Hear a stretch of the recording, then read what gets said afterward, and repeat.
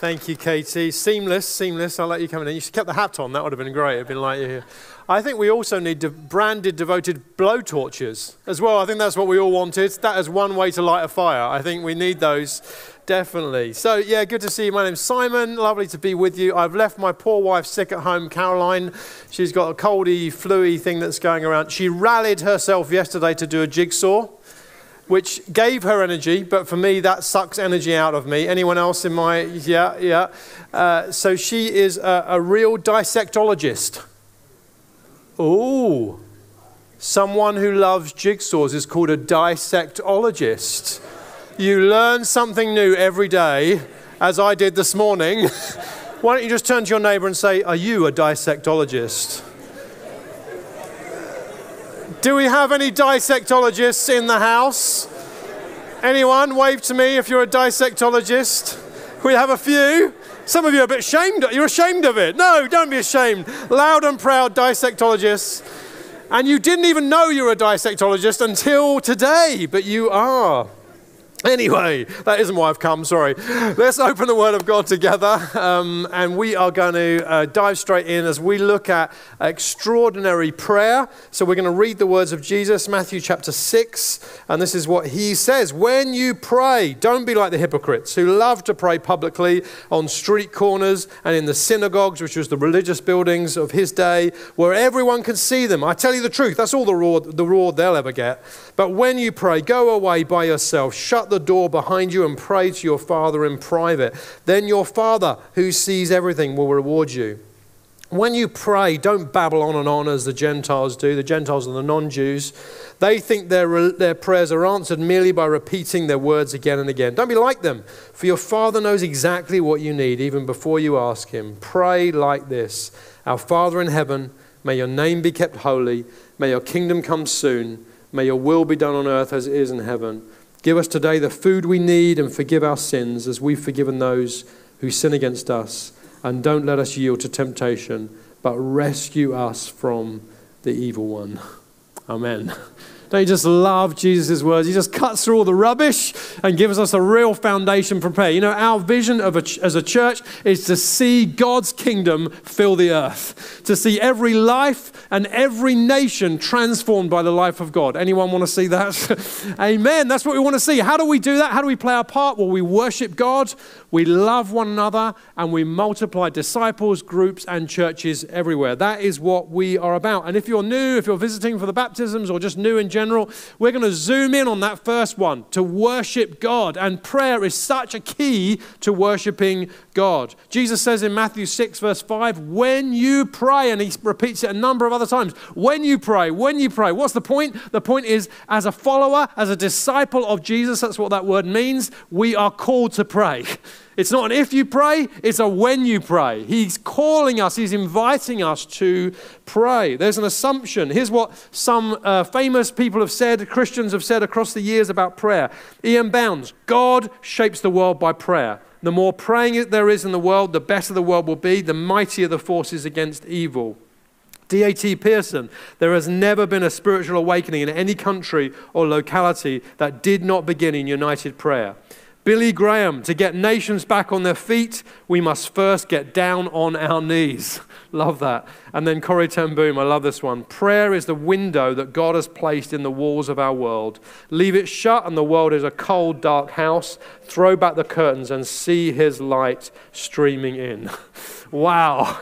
We are called as followers of Jesus to pray. We need to know how to pray. And Jesus in this passage gives us 6 keys to prayer, 6 foundational keys to prayer we're going to look at together. The first one is this, the motive for prayer. And we're just going to read it through verse by verse. The motive for prayer. Don't be like the hypocrites who love to pray publicly on street corners, in the synagogues, where everyone else can see them. I tell you the truth, that is all the reward they'll ever get. So Jesus is commenting on some of the people of his day who loved to be seen praying. They thought that it gave them profile, it gave them stature for others to see how long they could pray and how religiously they could pray and how many verses of scripture they could pray, how many verses of the Bible they could recite. They just loved to be seen to pray. They loved it, and they thought that it gave them profile and stature in that way. Anyone been in a prayer meeting with somebody who prays like that? You don't want to admit it, do you? But honestly, for most of us, probably we're the other end. We don't like to hear us pray. We're in a group of people who are praying together, perhaps, and our thought is, I'll get the words wrong. I won't quote the Bible right. I'll make a mistake. I'll stumble. I just don't want to. When there's an opportunity to pray at the front in a service, you're like, there is no way in hell I'm going down there. There's just no way I'm going down there to pray. You don't want to be heard to pray. Anyone more like that end? So the point is this: Jesus is speaking actually to two groups, and he's saying this: who's your audience? Who is your audience? Who's your audience? Who is your prayer for? I remember the first time I ever prayed in a public meeting. I was 10 years old. It was a crossover service. We were praying in the new year. And I was at the back, and I felt my heart pounding. And I thought, I've got a prayer. I want to pray. And I thought, no, I can't. I've never prayed before. And it was like 100 adults in the room. I'd never prayed with my family. I'd never prayed anywhere before. I just wanted to pray. And so from the back, I gave a squeaky prayer. God, do something. I can't even remember what I prayed. And it was a moment. I remember the fear. I remember the pressure on that moment. And then someone on the leadership of the church knew a reporter. And so a few days later, in the local newspaper, the headline was, 10-year-old prays in the new year. And there was a little article about my prayer, which was so random. Even now it's random. Even then it was random. My first public prayer was in the local newspaper.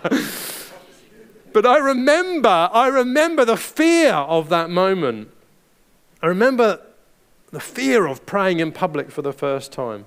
This is what Jesus is saying. Pray to be known by God, not to be known by people. Pray to be known by God, not to be known by people. Get your motive right. Whether your issue is fear or whether it's pride, it all has the same root. Actually, your audience is the wrong people. If your audience is not primarily the people around you, and as we'll see, he's not about not praying with groups of people. That's encouraged elsewhere in the Bible, but he's saying primarily your audience is who? God himself. Get your motive right. So when you're like me, shaking and thinking, I can't pray in front of these other, there may be 2 or 3 or 4 of you thinking, I can't possibly do it. Get your motive right. Who's your audience for? It's not for these people around you. It's for God. And when you're thinking, man alive, that was a great prayer. That was an awesome prayer that I've just prayed. Get your motive right. Who's it for? It's not for these people. God knows the Bible better than you anyway.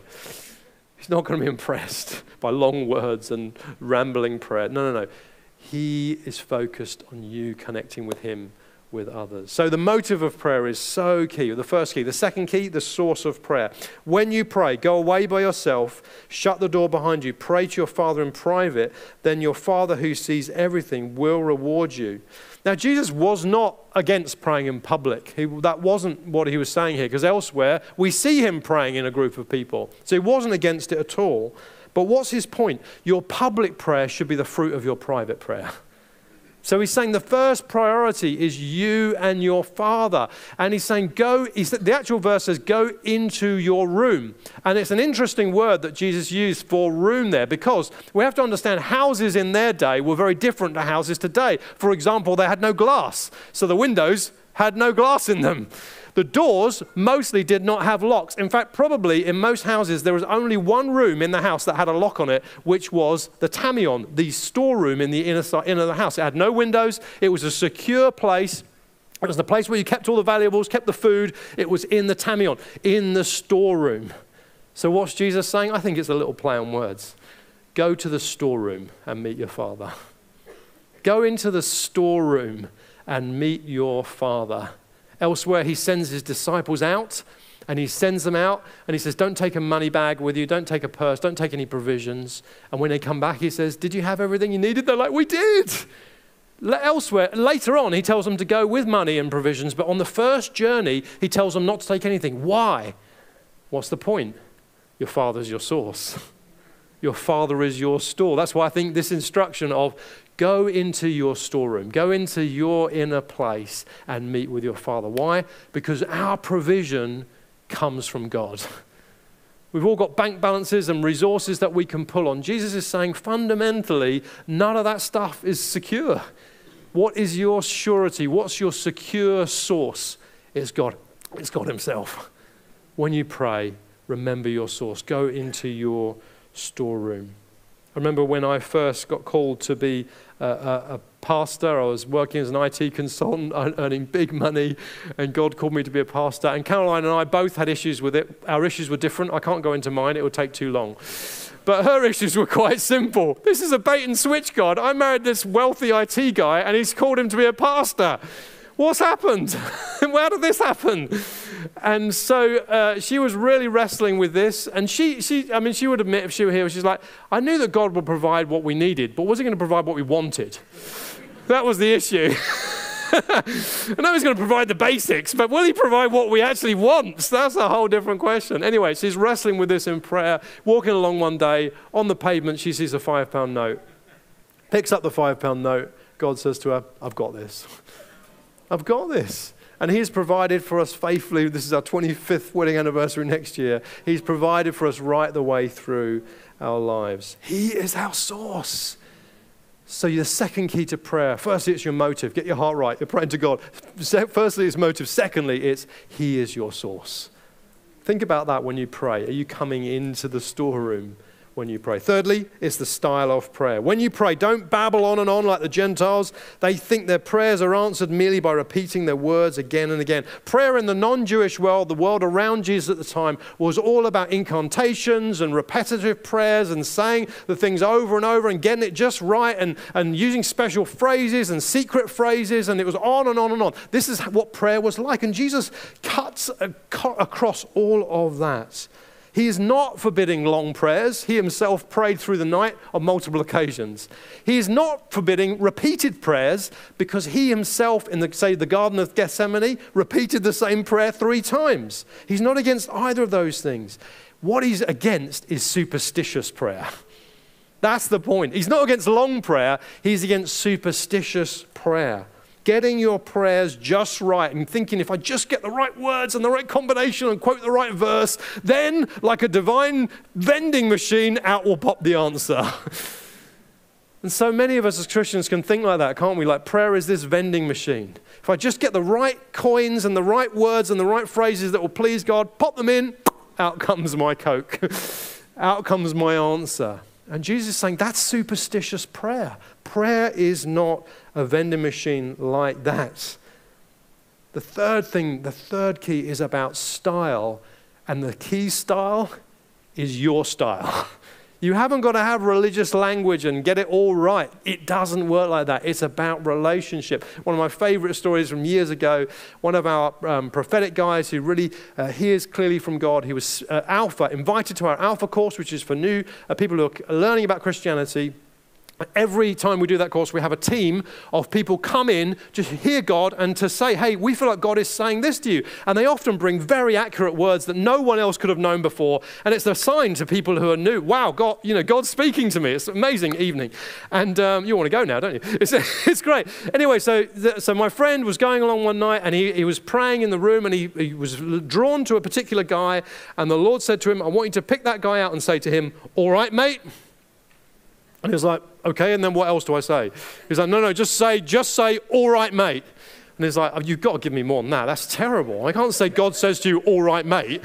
It's like rubbish.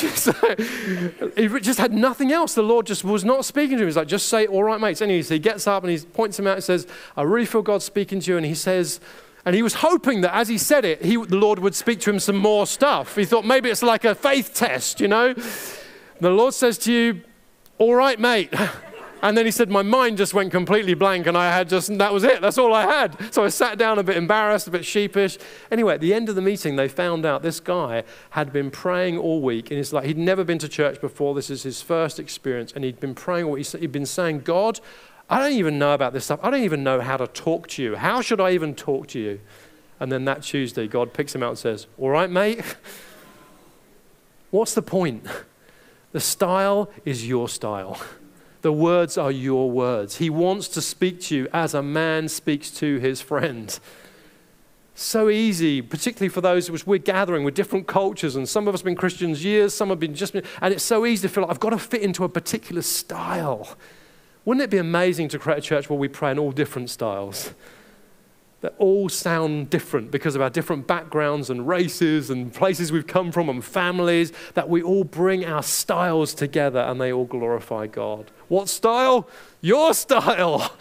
Bring your style of prayer to God. And the fourth key is trust in prayer. Reading on, verse 8. Don't be like them, for your Father knows exactly what you need, even before you ask him. Pray like this, Jesus says. Prayer is rooted in trust. It's rooted in trust. Half the time we pray for the wrong stuff. Anyone grateful that half your prayers haven't been answered? It's just like, I dodged a bullet there. If he'd have answered that one, that would have been a nightmare. We wrestle, we struggle with our prayers that aren't answered, but I worry more about the ones that are sometimes. Because the truth is this, we just don't know. God is the one who knows. And there is mystery, there is pain when prayer isn't answered, but the reality is we've got to be grateful that he's the one who's got this. He understands it. He is our Father. And so when we come to him, the bedrock that goes under all of that is what? Trust. That's what prayer is such a symbol of. It's such a sign that, God, we trust you. You know, if you go home and flick on the light switch and the light doesn't come on, do you, A, grab your head and beat it against the wall and say, I'm never using another light switch again? Or B, change the light bulb. Anyone go for B? So if you go for B and you change the light bulb and put a new light bulb in and still does not work, do you A, smash the old light bulb against your head, now bruised head, saying, I hate you, I hate you, I hate you? Or B, go and check the fuse to see if it's fused. Anyone go for B? You prefer B? If, for example, the fuse is fine and the light's still not coming, in fact, you realize the whole house is dark, there's no electricity at all, do you A, phone the electricity company and you press 1 if your name's Bob and 2 if it's Sheila and 3 if you're standing up and 4 if you're sitting down, you get through all of that and you get to the end of it and when they answer the phone, do you say, I am never using electricity again, you're useless? Or do you B, say, hey, there's a problem here, because someone come and help me with the electricity supply? Anyone prefer B on those options? Why is that? Why do you choose? Why is it so obvious which option you choose? It's obvious because fundamentally you trust in electricity. You believe in it, you think it's going to work, and you think there's got to be a problem here. Something's gone wrong, and I don't quite understand it. Well, that's just a small picture of us and the universe. When we pray, we come with trust. We fundamentally we recognize that, we don't get it all. We don't understand it, that God is moving lots of things and working lots of things. And the scripture says all things are working together for good for those who love him and are together according to his purpose. And we don't know how it all works. We just don't. We like to think we're like looking at the jigsaw and we know where it all goes. We don't. The jigsaw is so complex. It's got about 1 billion different dimensions and only God can put it all together. And ultimately, we'll all look back on our lives and say, you have done all things well. We don't get it from this side necessarily. And we think, why didn't you answer that prayer? Why did you answer that prayer? I don't get it. But fundamentally, what goes underneath all of that is our trust. Prayer is a foundation, foundational key for prayer is our trust. Fifth key, the posture of prayer. Our Father in heaven, Jesus says, may your name be kept holy. And I love that because it encompasses the secret of Christian prayer, which is this. On the one hand, you've got intimacy, and on the other hand, you've got reverence. Our Father in heaven, intimacy, and on the other hand, who is holy? Reverence. Go too far into the reverence, you end up with this distant God who's like too big and too busy to be bothered with you. Go too far on the intimacy, you end up over familiar and God's me old, he'll sort me out. And actually it's both. Intimacy and reverence. He is our Father who is holy. So often we start our prayer with the nature of our problem. Jesus says, start with the nature of your God. He's our Father who is holy. Come to him with the right posture. And as we do that, we have an extraordinary prayer life. And then lastly, the first priority of prayer, Jesus says, pray like this. We haven't got time to do the whole Lord's Prayer, but just the beginning of it. May your kingdom come soon.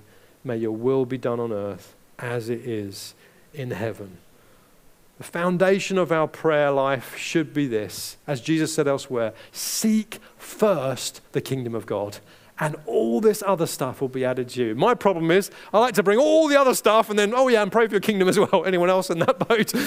My other stuff list is so long. But Jesus said, flip that on its head. Seek first the kingdom of God. May your kingdom come. May your will be done. Should be our priority in our prayer life. And we haven't got time to go into all of what is the kingdom. You can look on our website, but we've done the whole messages on the kingdom of God. But just simply to sum it up, it's this. The kingdom of God is not a place. It's the reign of God. That's why Jesus says, may your will be done. It's where God's will is perfectly done. And the Bible says that one day that kingdom will come in all its fullness. One day we will have no more tears and no more suffering, and death itself will be gone. Anyone happy about that? Anyone want to dance on the grave of death? One day it'll all be over. God's kingdom will come perfectly. But in the meantime, he said, the kingdom of God is here. It's among you. It's actually within you. It's breaking in. So it's coming, but it's also on its right. It's also already here. It's both of those things. God's kingdom is breaking in. And in the scriptures, you can see 7 signs of God's breaking in kingdom. You can read them in Luke 4. You can read them through the book of Isaiah. 7 signs of God's kingdom. 7 signs that will be there perfectly one day, but we're seeing them breaking in. Salvation, justice, peace, joy, the presence of God, healing, comfort. When God's kingdom comes and when it comes into our lives and to the world around us, it brings those things. Anyone think those things would fix a few things around you? That's what we pray for. So when you pray for the kingdom of God, pray for those things, because those things come when the kingdom comes. That is what the kingdom of God looks like. Those 7 signs, and there are others, but those 7 signs are foundational signs to God's kingdom breaking into the lives of those around us. Pray for that stuff when we seek the kingdom. Here's just a little excerpt from I keep a story journal of stories of God's kingdom breaking in, which I've kept for years. And just this is one little excerpt I was reading this morning. Came from across about a year, maybe a bit more, maybe a bit less. But this is what it says. A lady told me yesterday of an intestinal tumor. She received prayer and it's now gone. Happy days. A lady experienced immediate pain relief in her left foot after prayer on the streets. She walked away with no discomfort. Someone's back pain went after prayer this morning. A lady with chronic insomnia slept for 7 hours straight as a result of prayer. A lady's neck was instantly healed after prayer. She'd been suffering after a car crash.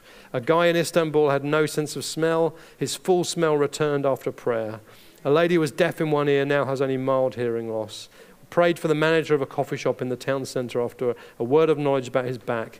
His leg grew out at least an inch. That was just one little excerpt of God's kingdom coming, of his will being done. In heaven, God's will be done perfectly. But now we say, God, let it be. We're those who stand in the gap, who yearn for it, who pray for it. And we know, as Billy Graham said, if we want our nation to get back up, we've got to get on our knees. We've got to call for God's kingdom to come. That's what Jesus taught us to do. So 6 foundations, 6 foundational keys to an extraordinary prayer life. Let's just look at them again very quickly. Look at your motive for prayer. Who are you praying for? Is it for God or is it for people? Secondly, look at the source of prayer. When you pray, do you come into the Father's storeroom? Look at the style of prayer. Whose style? Your style. Look at trust in your prayer. Do you come with a foundation, a bedrock of trust? Look at your posture of prayer. Is it intimacy and reverence? And look at the priority in your prayer life. Is it for God's kingdom to come? We're just really believing God that we're going to start an extraordinary prayer movement. And that might seem a bit out there. It might seem a bit gosh, how do we even believe God for that? How do we even do anything about that? And one group really helped me, and they said this, Simon, this is the reality. If you want to start extraordinary prayer, all you've got to do is take your ordinary prayer and add something extra to it. And then it's extraordinary. It's just a play on words in English. Ordinary prayer plus something extra makes it extraordinary for you. And then when that becomes ordinary, add something extra again. And then when that becomes ordinary, add something extra again. And suddenly, what have you got? You've got movement.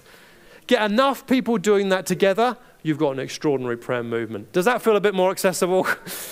Take your ordinary prayer, how it is today, how it's been. Some of you may never have prayed before. Well, your ordinary is, I don't pray. Okay, we'll take that and add something extra to it. And then when that becomes ordinary, add something extra again. Let's start moving as a community. Let's start moving forward in prayer, and let's together create an extraordinary prayer movement.